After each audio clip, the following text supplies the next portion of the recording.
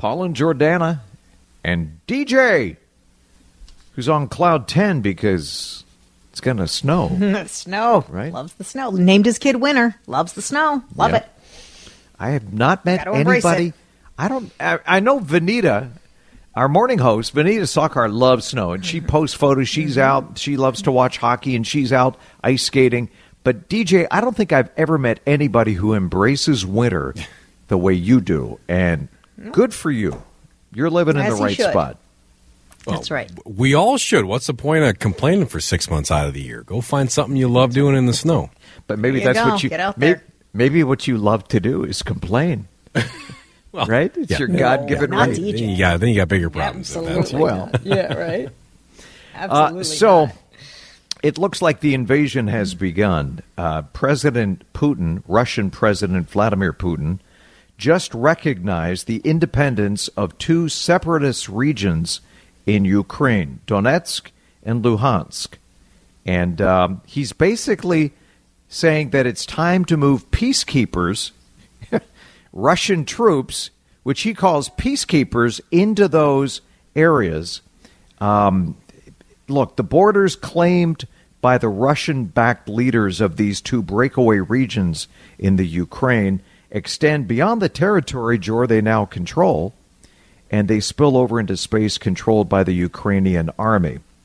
So again, this is allowing these separatist leaders who owe their allegiance to Russia to request military help from Russia.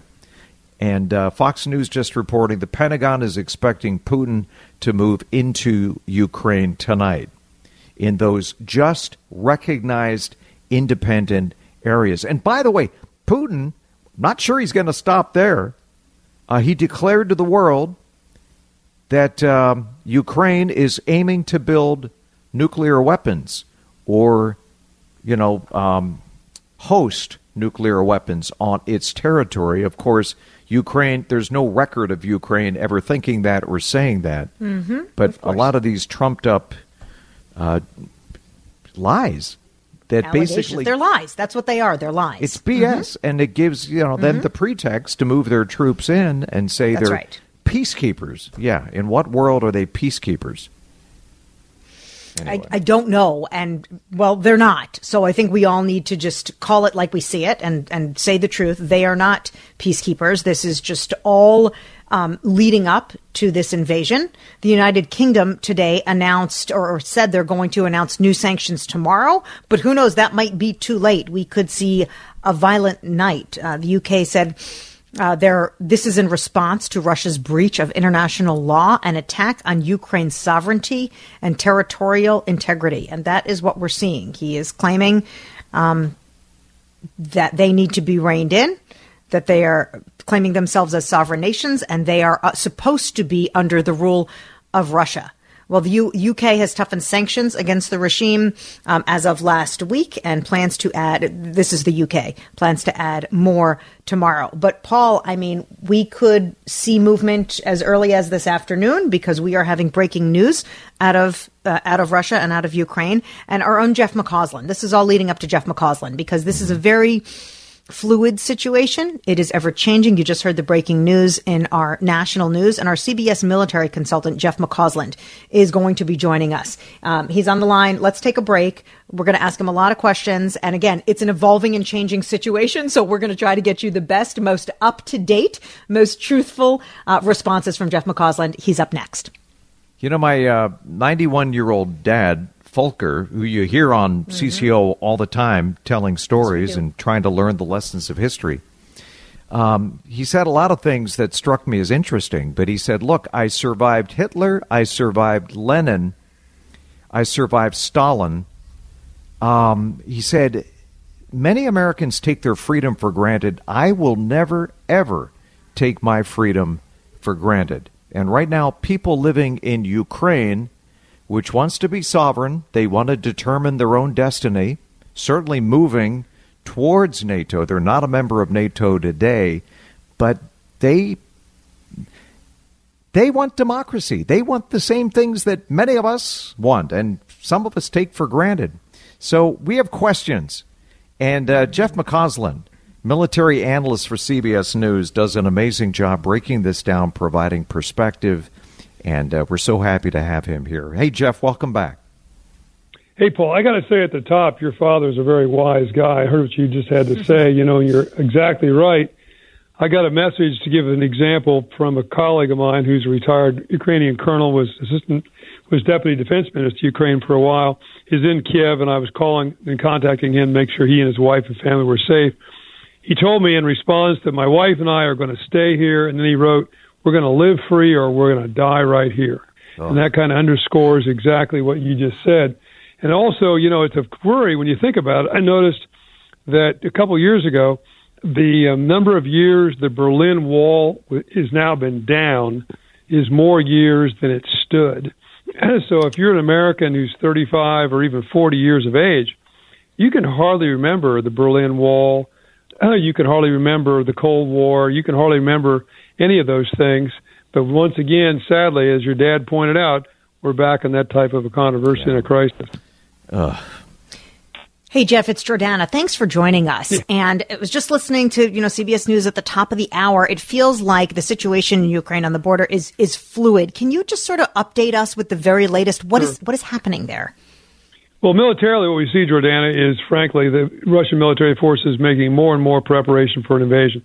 Roughly 75% of the forces they have arrayed on the northern border, the eastern border, and the south are what I would call moving into or already in what I would say are attack positions, having moved from marshaling positions.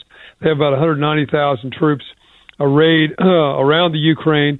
And the last couple of hours, we've gotten more information about loading of amphibious ships. I think there might be an amphibious assault on the southern coast of the Ukraine, as well as loading of airborne forces. And then, of course, yesterday was the end, or supposed end, of this joint operation with Belarus, training operation on Belarusian territory. The Russians announced, of course, those forces were going to stay there. And it's only about 150 miles from the border with Belarus to the Ukrainian capital of Kiev. And so if an attack occurs, I think we might expect it coming from the north towards Kiev, and in combination with Belarusian forces, just to make this situation even a bit worse for the Ukrainians. Mm. Hey, Jeff, Putin just recognized this area, these two separatist areas in Ukraine. He already controls by, claiming to stop a genocide that is not happening. There's no evidence of any genocide. I want to ask you specifically, 190,000 troops on Ukraine's border to recognize supposedly the independence of these separatist republics. But these troops aren't anywhere near the Donbass. Is this going to be the first step in a large-scale Russian military operation to impose regime change? Do they just want those two areas in southeastern Ukraine? Or if they go in, it's going to be a clean sweep and they want to take Ukraine back to Mother Russia? No, I think it's going to be more in the direction of a clean sweep, because we have to match up political ends with military resources. The military force arrayed is a resource, but the end state is to ensure that a government emerges in Kiev that is more subservient, obviously, to the Russian Federation. Something like Lukashenko in Belarus, who basically does whatever Mr. Putin tells him to do. So the question is, what military move? Do you take the whole country? Do you just take the capital? Or can you occupy those two provinces, maybe some of the southern portion of Ukraine that would allow you to connect as a land bridge between Russia proper and Crimea? Would that affect the undermining and destruction of the government? But ultimately, it's the destruction of the government in the Ukraine and bringing in a government that's subservient to Moscow, which is the political end state that Vladimir Putin, in the short term at least, is trying to shape. Okay. Jeff, where does the U.S. stand right now, and what happens if we do see an invasion overnight? Well, as the U.S. stands right now, of course, it's trying for a diplomatic effort, I think, and there's supposed to be a scheduled meeting on Thursday between Secretary of State Blinken and Foreign Minister Lavrov somewhere in Europe. This announcement that was just made about the recognition of these two statelets, if you want to call them that, may compromise the possibility of that even happening. And then secondarily, of course, last night, there was word that President Macron of France had set up, at least tentatively, a potential summit meeting between Mr. Biden and Putin to discuss the crisis. The White House said they would support that, but only if the Russians did not invade. Well, now things seem to be moving very rapidly towards the military option for the Russians. So I think the possibility of that as a diplomatic avenue is also closing rapidly. Jeff, let me ask you a question that I've gotten from a couple of people who should know better, but they basically look at what's happening in Ukraine and Russia and they shrug and they say, hey, I'm just trying to get through the week. I'm just trying to get, keep my job, keep my kids out of jail. Why should I care about what's happening in Ukraine? How would you answer that question based on what you know right now? I'd go back to your dad, frankly, Paul, and I'd say, do you recall back in 1938, then Prime Minister of Great Britain, Neville Chamberlain, went to Munich and met with Adolf Hitler, and Hitler claimed, well, I need these particular portions of Czechoslovakia because there are ethnic Germans that are living there. In fact, my wife's parents were living there as children at the time, coincidentally enough. If I get that particular part, I'll be satisfied and we'll all live in peace forever. Chamberlain returns to London, gives an impassioned speech about peace, peace in our time, and we know the sad result of that. Yeah. So anybody that thinks for a minute that Vladimir Putin would be satisfied with this particular part of the Ukraine or bringing the Ukraine in general back under his control has never examined any of those historical examples which were being played out here. Ultimately, Putin has the following goals. One is to undermine the United States leadership and the legitimate liberal democracies as we know them in general. Number two is to drive fissures between the United States and its NATO partners and basically destroy NATO. And number three, exercise full control over these countries in Eastern Europe that comprise the Soviet Union. Maybe not recreate the map of the Soviet Union, but at least control those places. This all began in 2004 when he said the end of the Soviet Union was the greatest catastrophe of the 20th century. I actually thought World War I and World War II were kind of bad. Yep. And he has been following a steady strategy to accomplish those goals ever since. So, Jeff, this is a big bet on Putin's part. If, in fact, he does go into Ukraine, I hope he's not stupid enough to tamper with NATO states that were former Soviet states like Romania and Bulgaria and Poland. People ask, well, where is it going to lead? Is it a slippery slope? But it's a big bet on the part of Vladimir Putin, and it could bring him down if he fails. Oh, absolutely, without a doubt. People talk about these things as chess games. I can tell you, having done this in the White House and the Pentagon, no, this is a poker game, 5-card draw, and he's just pushed all his chips to the center of the table. Mm-hmm. That's what's going on here. As far as how far he goes, well, the administration has been pretty clear that we're going to defend every inch of NATO and put NATO forces in those particular countries that border the Russian Federation. So he clearly understands that crossing any territory that belongs to NATO would incur an immediate response by the United States and its NATO partners, and then this whole thing could escalate anywhere, even up to central nuclear exchange, which I'm pretty confident he doesn't want to get into. But the other question is, your point, can he be successful? And I think his problem is going to be, while he may have enough troops, 190,000 or whatever the number is, to defeat the Ukrainian military, I don't think he's got enough troops, back to my friend in Kiev, to occupy the Ukraine, right, who are going to fight, are a much better army than they were in 2014. And there are 40 million Ukrainians, and it's the size of Texas. The Russians went through an anniversary a couple of weeks ago, which was the anniversary of their withdrawal from Afghanistan. In their 10 years in Afghanistan, they suffered 25,000 killed in action, far more than the United States suffered over 20 years. They understand what fighting an insurgency is all about, and that's what they might be taking on if they decide to occupy the entirety of the Ukraine. And there have been some rumblings in Russia amongst senior retired officers I've seen on websites saying that this is crazy, our problems are domestic, and as you suggest, that Putin might actually bring himself down in the process. Wow. Okay.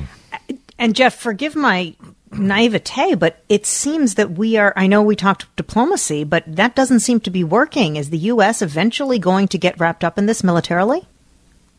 Well, diplomacy is like dancing. It takes two to tango. And while we might want to do diplomacy all we want to, if our opponent does not, yesterday Mr. Putin said a summit, and then today he recognizes he's too statelets. Doesn't suggest to me that he's interested, and he continues to expand his military forces. Will the United States get involved militarily? Well, first of all, the president said no U.S. military forces are physically going to go into Ukraine and defend Ukrainian territory and confront Russian troops. That's been taken off the table from the very beginning. That being said, economic sanctions will be administered in the harshest possible way. We'll see Russia denounced, I think, in every political forum you can think of on the planet, and Mr. Putin becoming a pariah.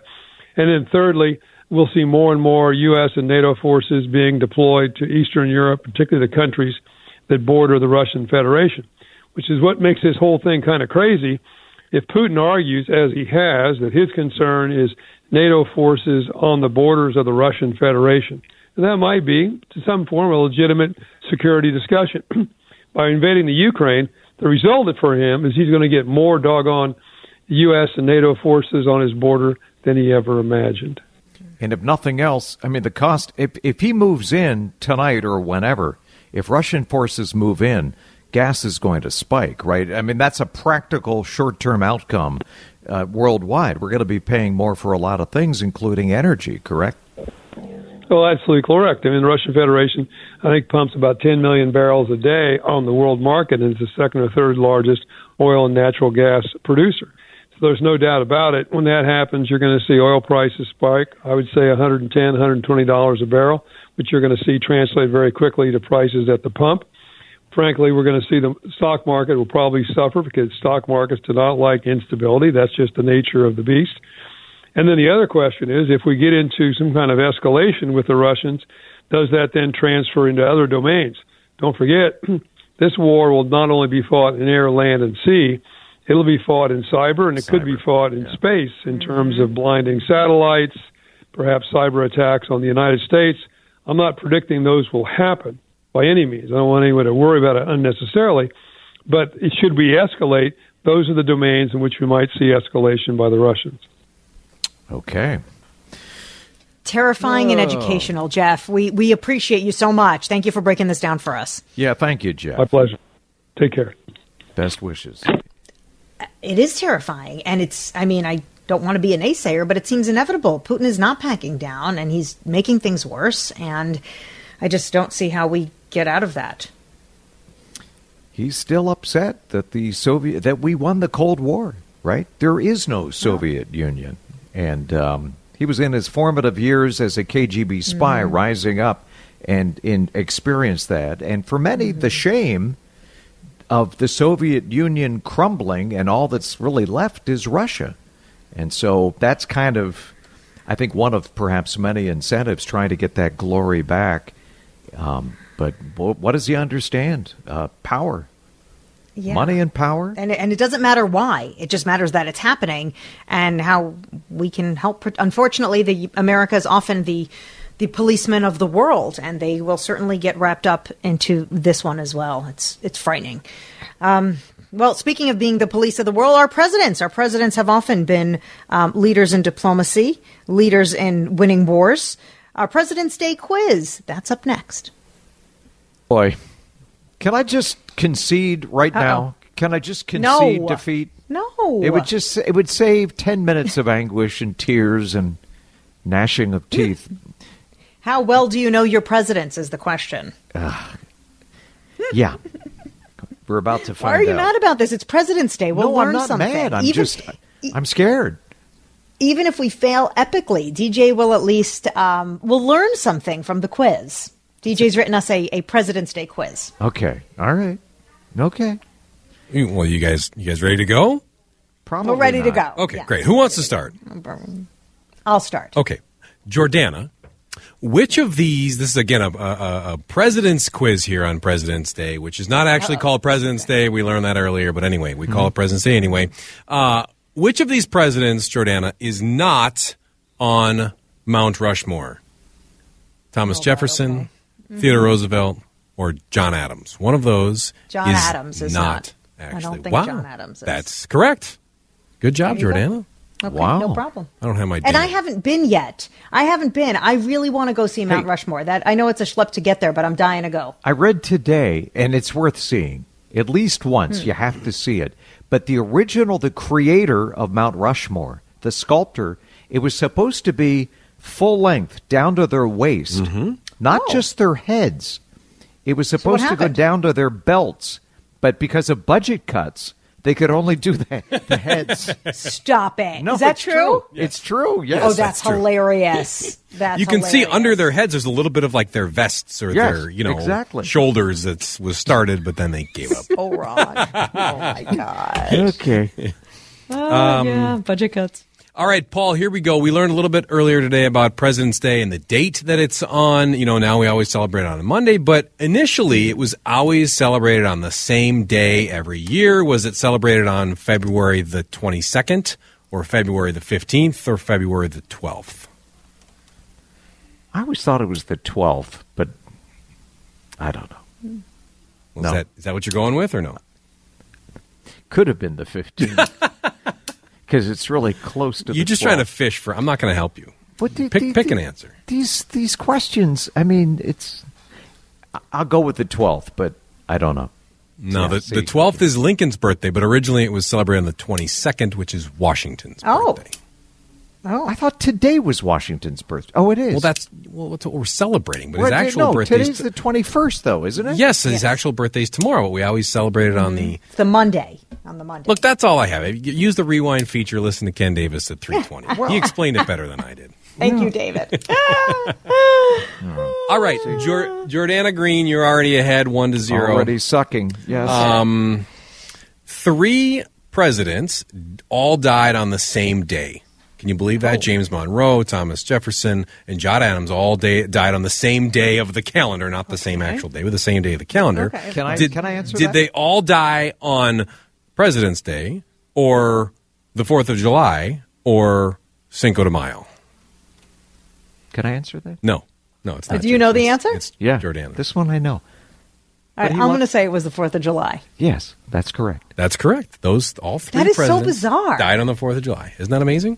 Yeah. That is such a bizarre, weird thing. I should Isn't have that gone weird? first. I should have gone first. You had the choice. You did. Got it. All right, Paul, you're down 2-0. It's not looking good for you. I know. Did you know, though, that Teddy Roosevelt Are you going to give me what time was, Ulysses Grant? born on a Tuesday at 6:13 or 6:14? Yeah, No, I'm just kidding. 6:15. No, Teddy, apparently he was blind, or at least mostly blind, in one eye due to an injury. Did Teddy he Roosevelt? sustain? Yes. I can't believe you didn't know that. But was that injury sustained from a duel or a boxing match or a hunting accident? I actually know this. Jordana knows this? I Wow. thought Okay. it was a hunting accident. He was a big hunter. I know that. He was a big hunter. It was a boxing match. That's right. You know, Wow. the only reason I know that, do you remember, David, and maybe you don't, John Williams used to do like an evening with Yes. Teddy Roosevelt, Yes, I do. and his friend Clay Jenkins used to dress up as Roosevelt. He also did Thomas Jefferson, and I learned a lot of stuff on Mm-hmm. those evenings with Thomas Jefferson and Teddy Roosevelt. Wow. I guess it's great. not such useless information because it came in handy during this quiz. That's exactly right. Maybe Paul should have paid more attention. All right, where are we at? Jordana, your turn again? Yes, it is. Watch Okay, me so epically fail. a number of our presidents have been assassinated or had attempted assassinations. And one of our presidents, after he was shot, famously said, quote, "I forgot to duck." Was that Ronald Reagan or John F. Kennedy or Abraham Lincoln? Who exclaimed, "I forgot to duck." After, I mean, I guess the one who survived, so Ronald Reagan, I guess. give her would that be- question? I guess it would The other be two Reagan. were killed instantly. Yeah. well, have a chance. you got to know. You got to know. I mean, The one who lived, so I'm going to go with Reagan. Really, Reagan said that? Because that was such a... I remember that. I He mean, didn't it was even just know he such was a shot. tragic day. Yeah. But That he, was so tragic. And They Ben thought- Bill Brady was shot. It was awful. he didn't know until minutes after yeah. that he had been hit, apparently, in the limo. Really? Yeah. That was tragic. Okay, 3-0. okay, We're anyway. done yeah. here. Paul, you want one more? we're One done. more? No, not really. What time was Abraham Lincoln inaugurated? What time was the Gettysburg I don't know. Address What time? issued? God. All right. All right, go ahead. Give him another one. Okay, sounds good. Just so he You can have one go more? 0 for 3? Okay. Just so he can just so he can Martin complain, yes. Van Buren was our only president who had English as a second language. His first language was A, Dutch, B, Spanish, C, Russian. I'm going to go with Dutch. Van Buren. Oh, I get There you go. Look, you got one. Nice. After it didn't matter. I did not know that. That's Do fascinating. I get the parting gifts? Every other president had English as a first language, but Pat Sajak, do I get the parting gifts? No, I don't even get no, those. there's no do I? gifts. Okay. All right. Interesting. Well, I learned stuff today. Good job, at my guys. expense, but hopefully That's listeners, okay. listeners Right? have That's learned. how we always learn stuff. Good job, David. We learned something. I mean, I crushed it. I killed you. Yes, but, you did. I'm so proud of you. Let's talk to Maxie. Cat wins a 3-point contest at the NBA All-Star Weekend. We'll talk sports next. Here to talk sports, along with the occasional rant about traffic and other stuff. It's Mike Max, now joining Paul and Jordana. That may have been my best weathercast ever. It's a short reel. For sure. But The commentary. Mike Max's Sports brought to you by the John Schuster Group, Caldwell Banker Real Estate. And we're not going to dwell on the Olympics. That's ancient history. Two things come to mind first, though, Maxie. I just want to mention this. Interesting to me that Vladimir Putin waited the day after the Olympics ended, after he met with the premier of China before the Olympics, and, they had a chat. I just wonder if he said, I'll wait to do this until after the Olympics, so it doesn't in any way negatively affect the Winter Games in Beijing. That's thought number what one. a big heart he has, huh? You're right. Oh, generous. Yeah, very nice, very considerate. Viewership, the over-the-air live television down 40% from the last Winter Olympics in Seoul, but 60% more minutes spent streaming. Seems like streaming may be the future for some of these big ticket events and getting a return on investment, huh? Yeah, I mean, when you go way out there, you just wonder, as our kids use different devices to access and grow up with it, what's going to be the value of having a stick, as they say, a stick meaning a place where you transmit from? Yeah. Because is it really going to matter if you have, if CNN or MSNBC or whoever it is have headquarters somewhere and this is where they transmit from? Because it looks like it's just going to be a la carte and go to wherever, to your phone mainly, or wherever you want to put it on, your big screen, your computer screen, whatever it is. And I'm not so sure that there's going to be great value in having I guess everybody will keep it just like the newspaper, remote control, whatever. But people have figured out how to get what they want when they want. Yeah. Exactly. And so, ratings, all those things are going by the wayside in the TV game that we play, because there's just so many different, we got CBSN News now on WCCO TV, and it replays the news and does all, it does a bunch of different things. And so people can watch anywhere, anytime on their phone. And, so you don't need to lock into the 5, 6, and 10, traditionally as we used to know. And, to an extent in radio with podcasts, or, you watch, you listen to what you want to listen to when you want to listen to it. So, the Olympics is that's a great barometer of that, I think, Paul, to your point that, the changing ways, and it doesn't mean that there won't be lots of jobs for people in content. It's just that it will be delivered differently. The only predictable thing, Maxie, is change. Yep. And it's a brave new world. You're right. Yep. And you got to go with it. You got to, if they want it on demand, I get it. I want it on demand. Yeah.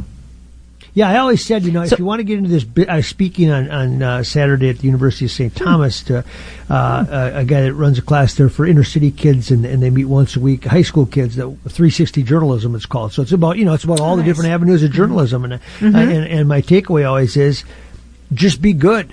Don't worry what avenue you're going to show up on, right? Don't worry if it's if you have your own radio show, or you have your own newspaper column, or you have you're on TV. Just be really good, and then the vehicles are going to change. But if you want to do this, you're going to get to do it. It's just don't necessarily lock into what we see right now. Stay flexible. Yeah, that's great advice. Good advice. Yeah. I'm going to have to hear one of those speeches, Maxie. Yeah. Can I stream questions? It was fun. Yeah.